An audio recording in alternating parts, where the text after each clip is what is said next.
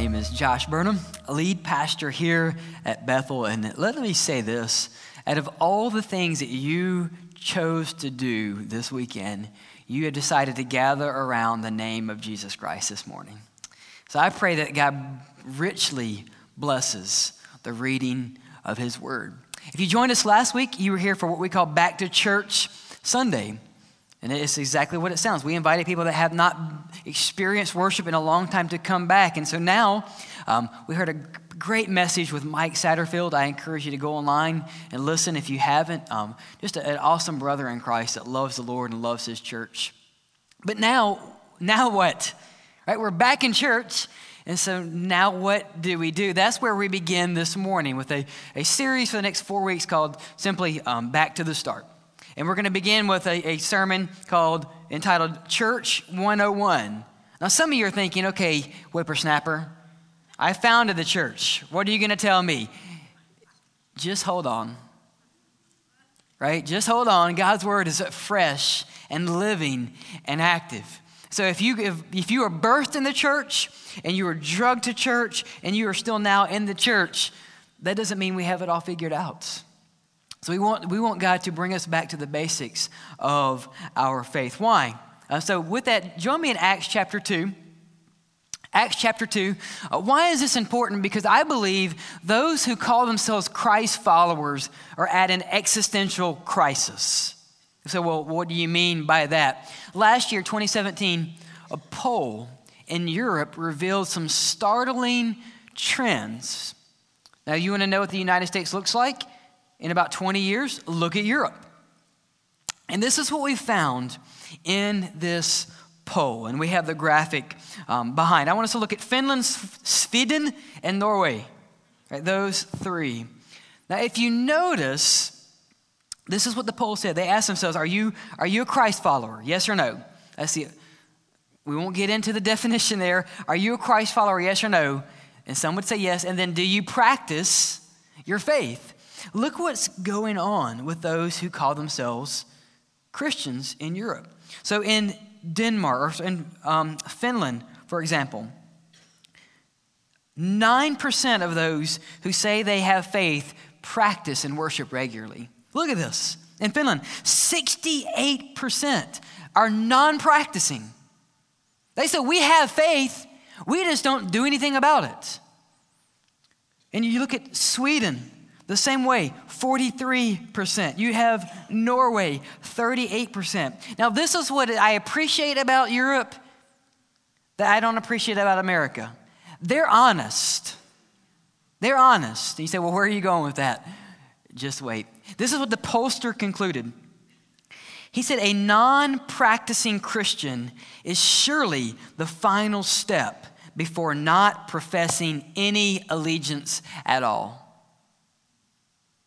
There is no such thing as a non-following Christ follower. And if we're honest, our nation, our county, and our states are filled with people who are not honest.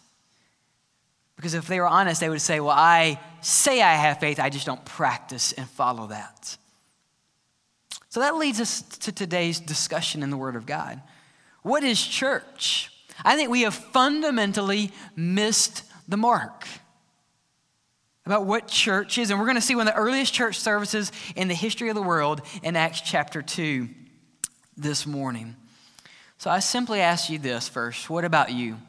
Do you practice what you say? And I have a video by one of the world's deepest, preeminent theologians that will lead us into our discussion this morning. So if you would pay attention and watch deep theology. What is the church?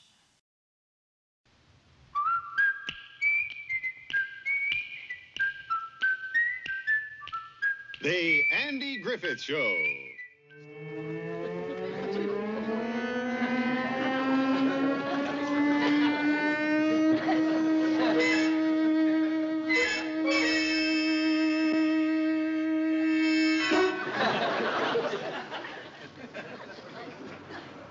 That's them. That's who. The other two crooks. They're trying to bust out their buddies. better call the police. We are the police. That's right. We are, aren't we? I need my bullet. For our youth, just get with me after the service. This is the issue we have, church. Hey, let's go to church. No, we are the church. Did you catch what they said? Let's call the police. No, we are the police. We have forgotten who we are. And if we do not get back to the basics of our faith, soon we will be predominantly non-practicing, which is really non-belief in itself. So let's look at one of the earliest church services that history records and say, Lord, bring us back. Bring us back to the basics of our faith. Acts chapter 2. We are the church, beginning in verse 41. Acts chapter 2. In the New Testament, Acts 2:41. So those who accepted his message were baptized. And that day about 3,000 people were added to them. Can you imagine?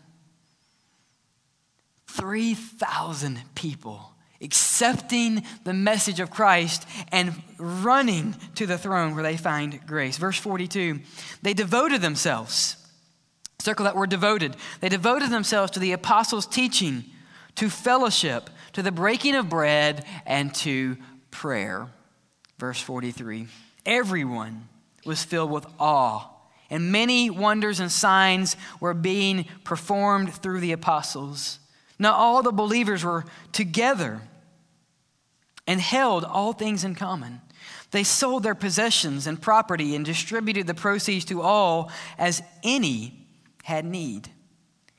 Every day they devoted themselves to the meeting together in the temple and broke bread from house to house. They ate their food with joyful and sincere hearts, praising God and enjoying the favor of all the people. And every day the Lord added to their number those who are being saved.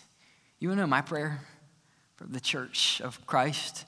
That every day numbers would be added daily. Let's pray. Father, we cannot understand your word apart from your spirit illuminating our hearts and our minds. And so, Lord, we ask that you would open our ears, that we would not be doers or hearers only, but doers of your word.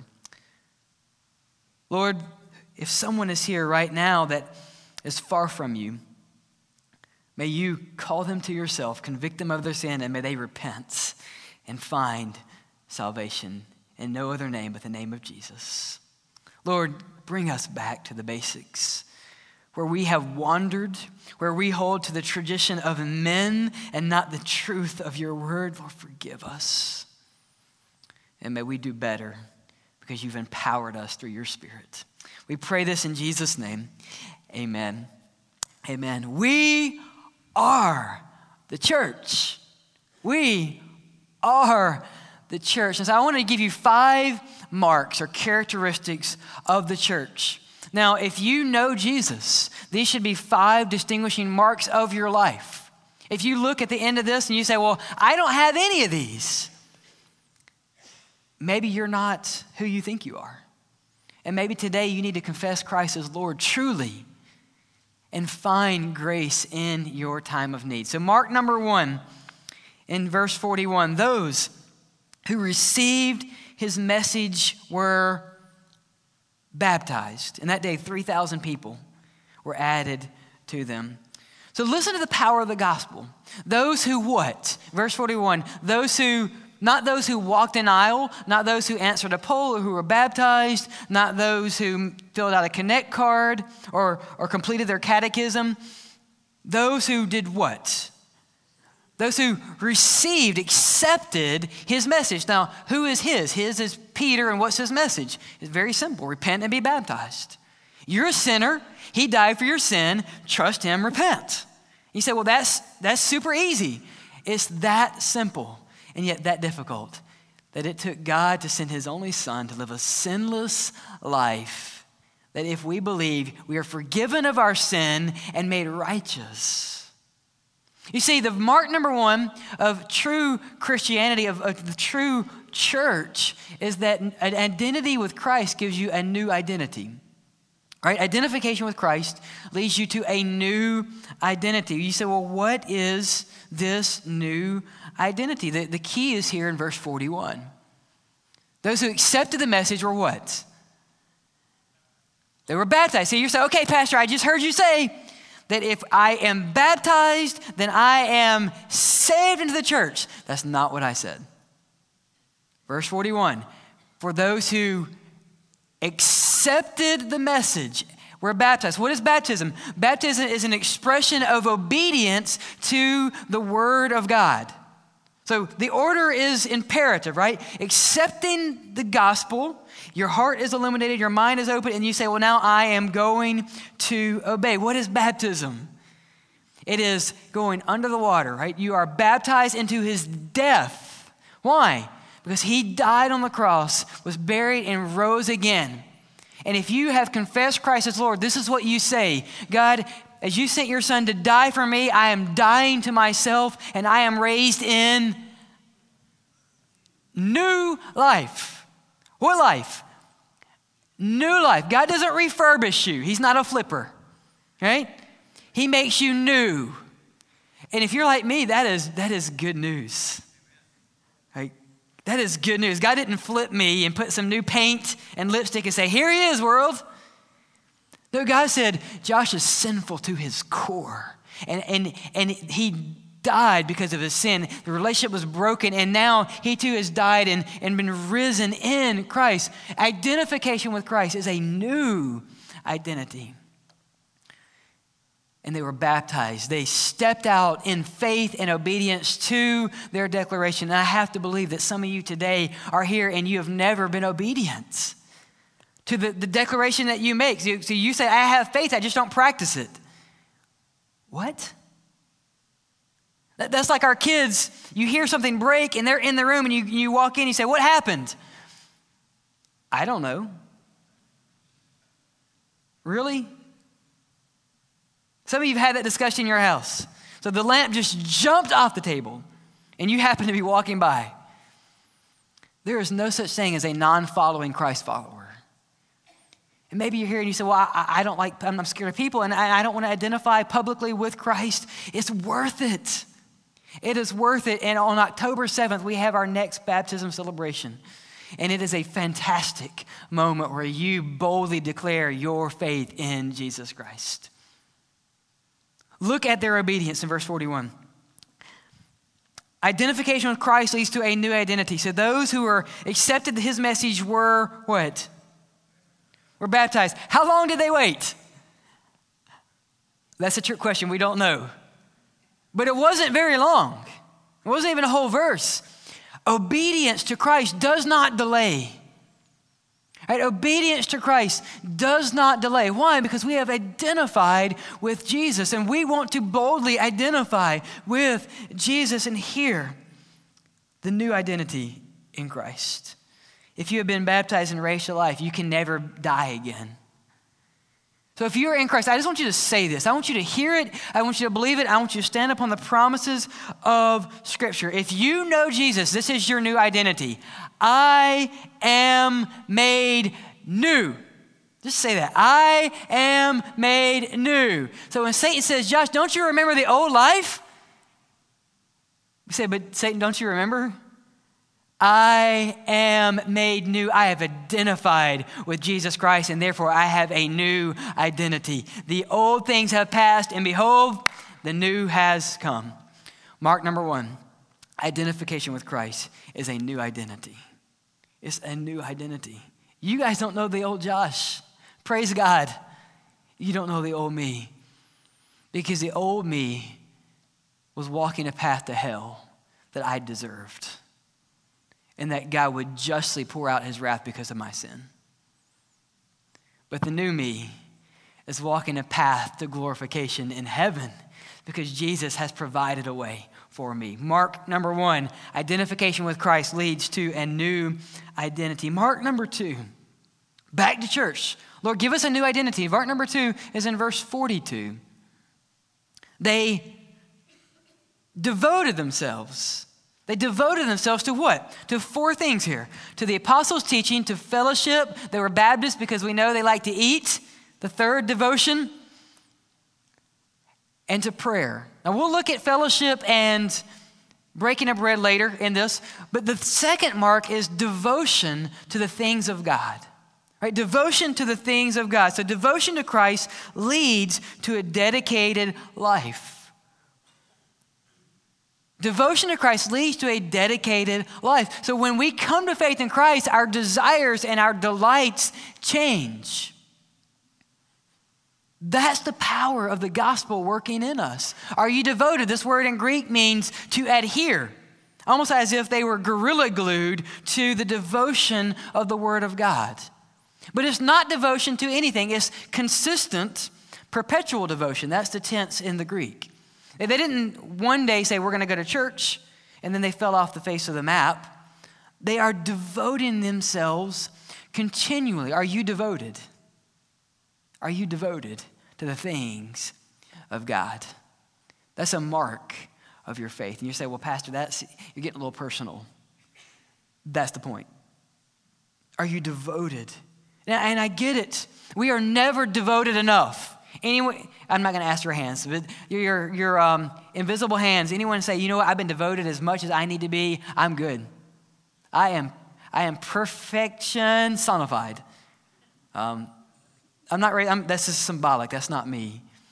Devotion, adhering to the Word of God. Sam Chadwick says it this way, that Spirit-filled souls are ablaze for God. They love with a love that glows. They serve with a faith that kindles. And they serve with a devotion that consumes.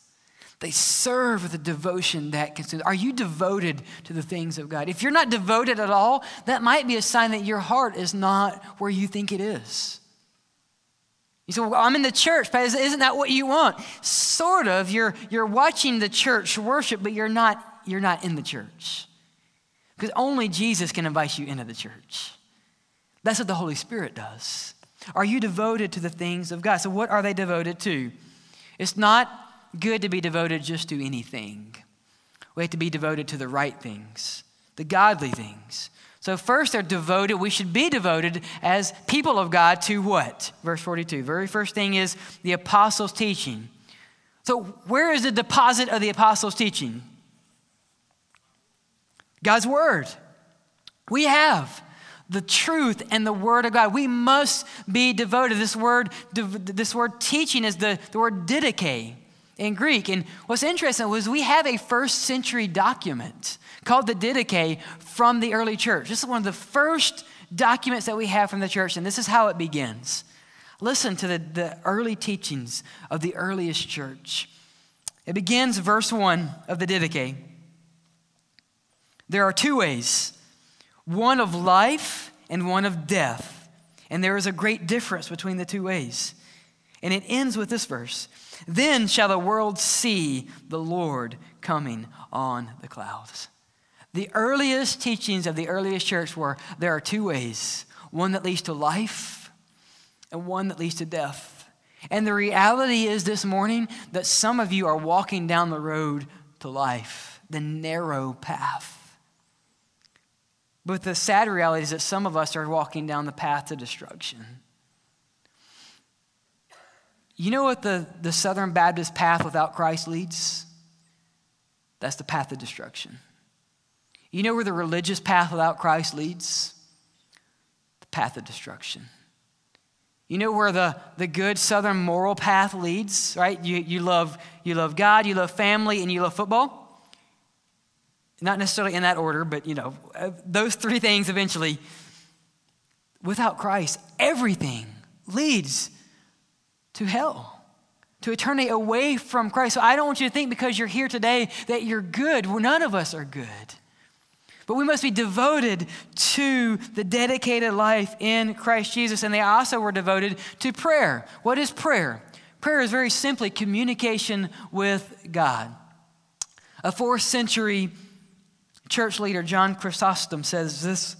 He says prayer is simply defined conversations. Conversations with God. How dedicated is your life today? Right?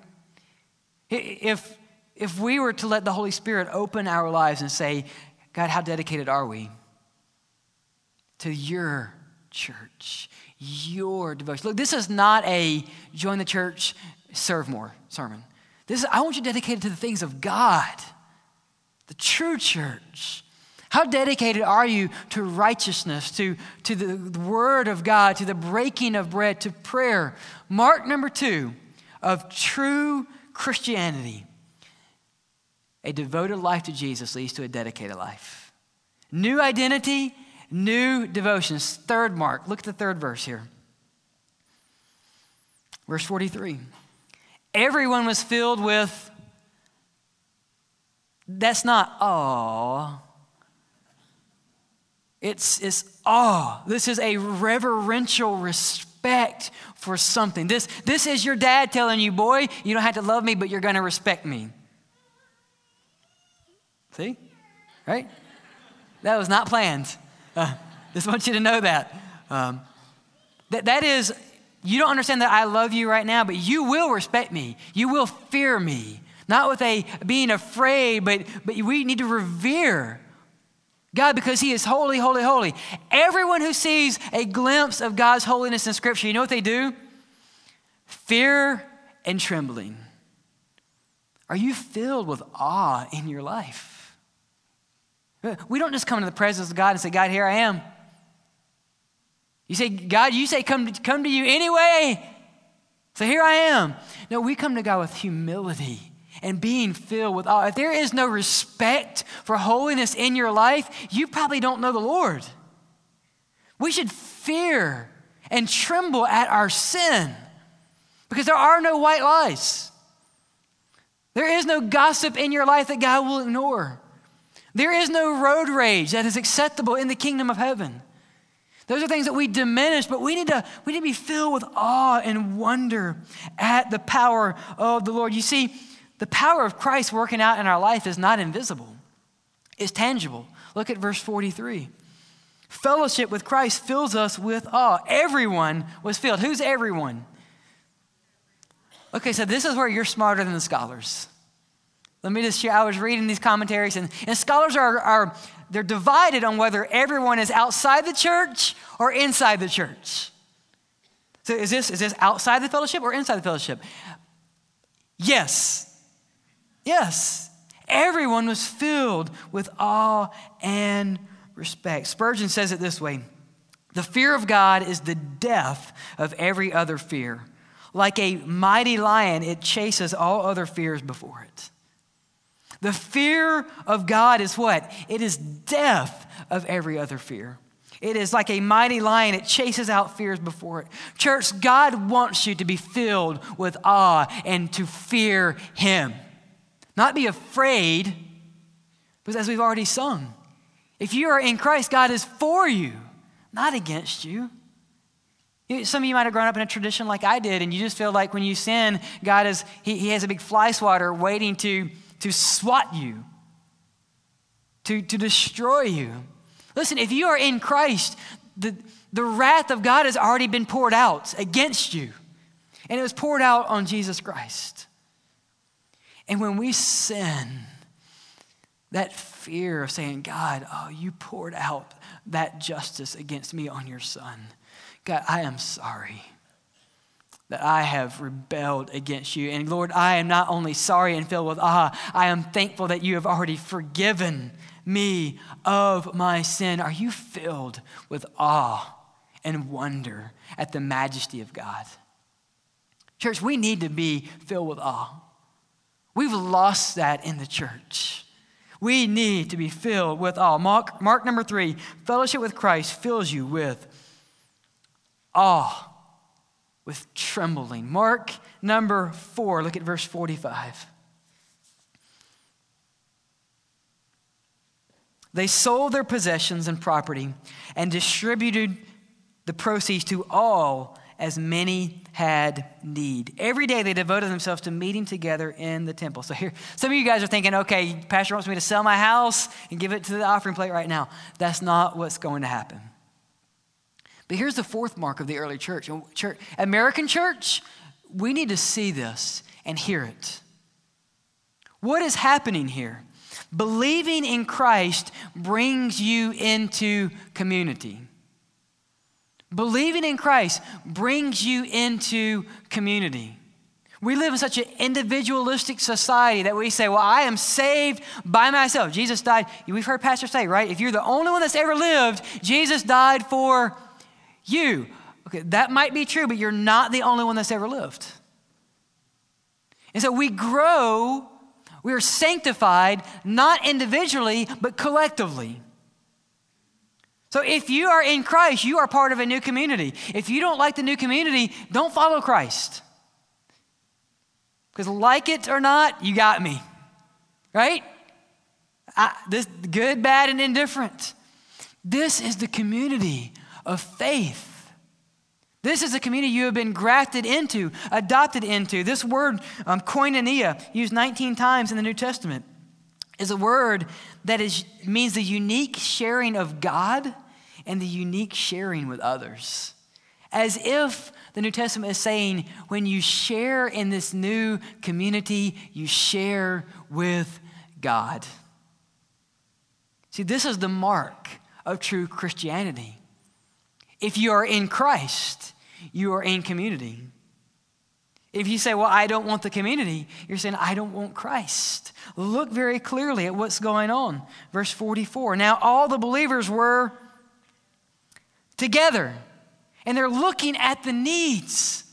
And they're saying, Josh has this need, and God has graciously given me, and I can meet that need. And Brandon has this need, but God, you've given me this to meet his need. And Bob has this, and God, you've given me food that I can meet his need. And Bob is looking at Emily and saying, I can meet that need. And together we care more about each other than we care about ourselves.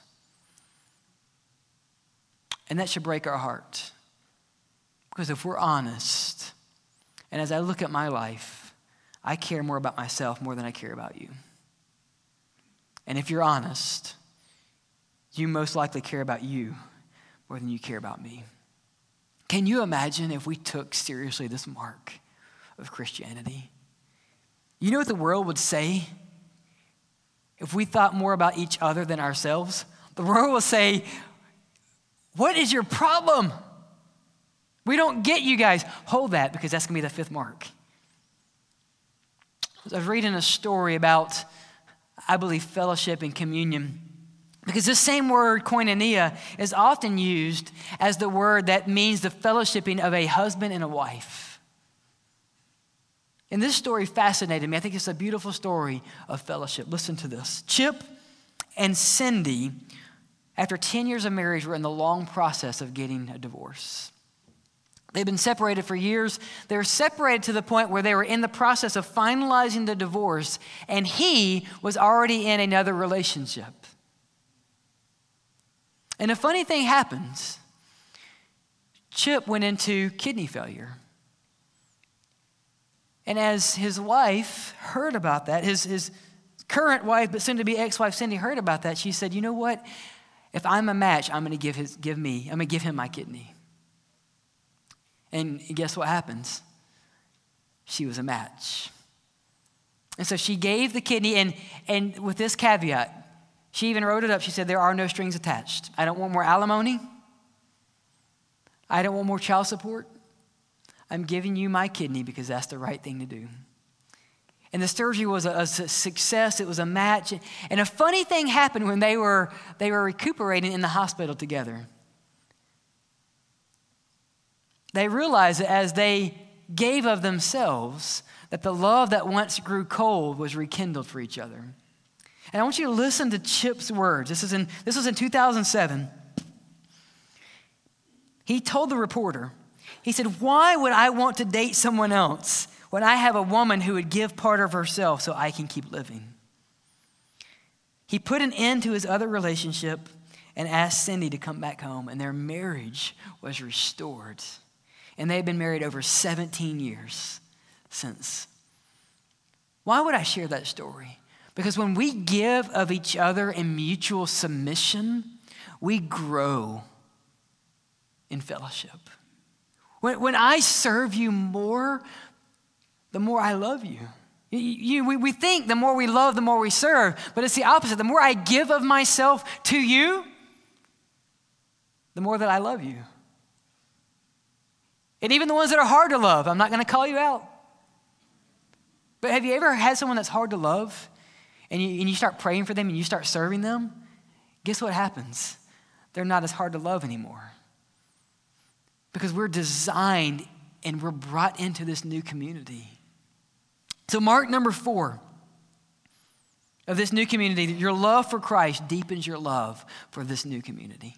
Your love for Christ deepens your love for this new community. That the world might see a change in us. And that leads us to mark number 5 of the early church and what the true church looks like. Look at verse 41.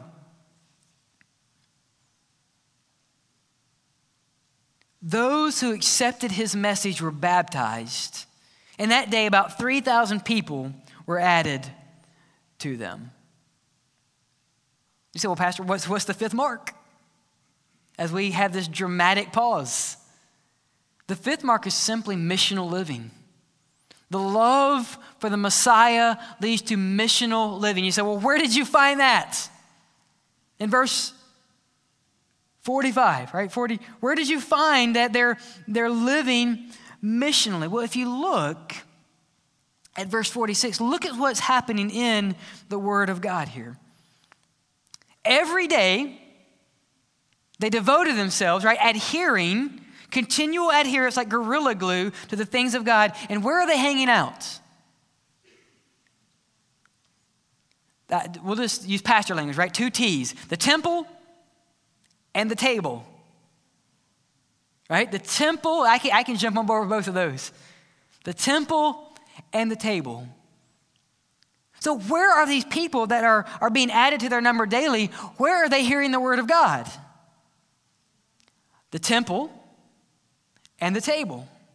They're looking at the church and saying, what is up with you? You used to do these things and now it's like you've died and you've come back to life. Oh, really?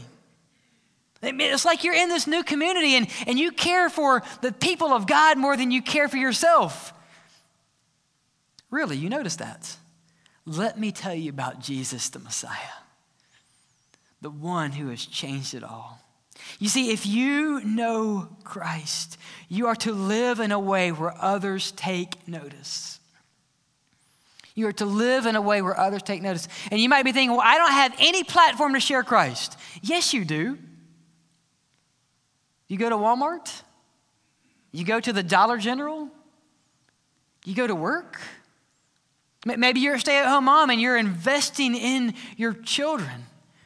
Everyone here has a platform to share the good news. Anyone go to the temple lately? So, well, no. How about the church? Has anyone gathered to hear the word of God lately?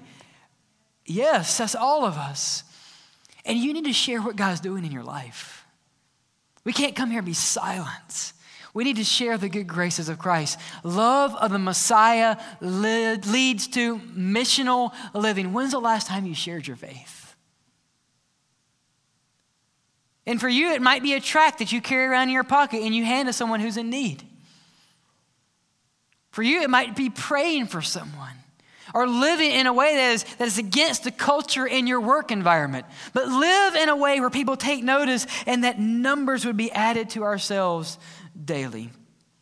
Mark number 5 is that the love for the Messiah leads to missional living. Now, I want to take the pressure off of you right now because you can never live in a way where someone else will become saved. That is not your job. You can't save anyone. And if Billy Graham were here, he would say the same thing. You don't save anyone. And we should take a deep breath and say, phew. It's the Holy Spirit who convicts. It's God who draws people to himself. It's people who respond by faith to the good news. But we have a responsibility. You have to share the good news. Right? We want to say, well, I'm going to live in a way where I don't have to use words. Okay, let me just quickly, this is not even in the sermon, but I need to say this. What is the scripture made up of? Lots of words. And so we get our truth of Christ in the Word of God. There has to be a point in your time, in your life, where words have to come out. And let it be the grace and the truth of Christ in your life. And you say, well, Pastor, I don't know what to say. Just bring the Bible with you. If you're mute, just go, Go ahead and highlight it ahead of time, right? And you know, when you read the Word of God, your heart will be stirred. And the power of the Holy Spirit will convict. If you're here today, how does your life measure up? Are you in the church? Not Bethel, not the Southern Baptist church, not the non-denominational church. Are you part of the church of Christ? Not the institution, the identity.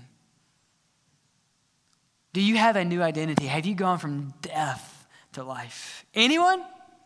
Rejoice in that new identity. What God has given you cannot be taken away. Are you devoted to the things of God? Are you filled with reverence to the holiness and the majesty of God? Are you in this new community? And lastly, are you living missionally? And maybe you're here and you say, Lord, I don't measure up. I know I profess you as a Savior, but I don't measure up. During our time of response, spend time and say, God, heal my wounds. Restore to me the joy of your salvation. Maybe you're here today, and I want to be delicate, but I want to be very clear. Maybe you're here today and you say, well, Pastor, I don't have a new identity. And I'm not devoted to the things of God. And I don't have reverence for the Lord. And, you know, I don't really like church people. They're weird. Yes, I agree, but you have to love them anyway. And the fifth one, I'm not living missionally for Christ. This is what Scripture says about you. You do not know the Lord. You don't know Christ. You are not walking paths of righteousness. But here's the good news. That God can make those who are dead this morning alive in Christ. Listen to what Colossians says. When you were dead in your trespasses, he made you alive with him and forgave us of our trespass. He erased the certificate of debt against us, nailing it to the cross and wiping it clean. In Colossians 2:14. If that's you today, I want you to know that God has given you the simple message of salvation. That if you repent of your sins and by faith respond to his son who died on the cross for your sins, that you will be saved. Whoever believes and confesses that he is Lord will be saved. And the fact that you are here today means that God is calling you. Because you've heard the message of Christ. Do not leave here without responding to the grace that has been offered you. Saying, God, I know I'm a sinner. And I know there is no mark, there's no fruit of forgiveness in my life. And Lord, today I want to be yours. Today is the day that I want to put my trust in you. And you say, Pastor, well, how do I do that? It's by communication to God. How do we communicate? Not by Twitter, not Facebook, not by email, but it's through prayer. Conversation with God saying, God, I know I've fallen short and I know Jesus took my place. Lord, I stand upon your promises today that I believe. I don't deserve it, but I believe. If that's you today, I want you to know that God will save you because he is holy and he is just and he is righteous. Maybe you are not part of a covenant fellowship anywhere, and today the Holy Spirit's been stirring your heart and you realize you've been saved, but you are not involved with the fellowship. Today is your lucky day. Following the service, we have our Next Steps class where you can learn how to be part of a covenant member here if that's what the Holy Spirit moves. But if you're in Christ, you're in the church. The question is, which local body do you serve with today? Let's pray. Father,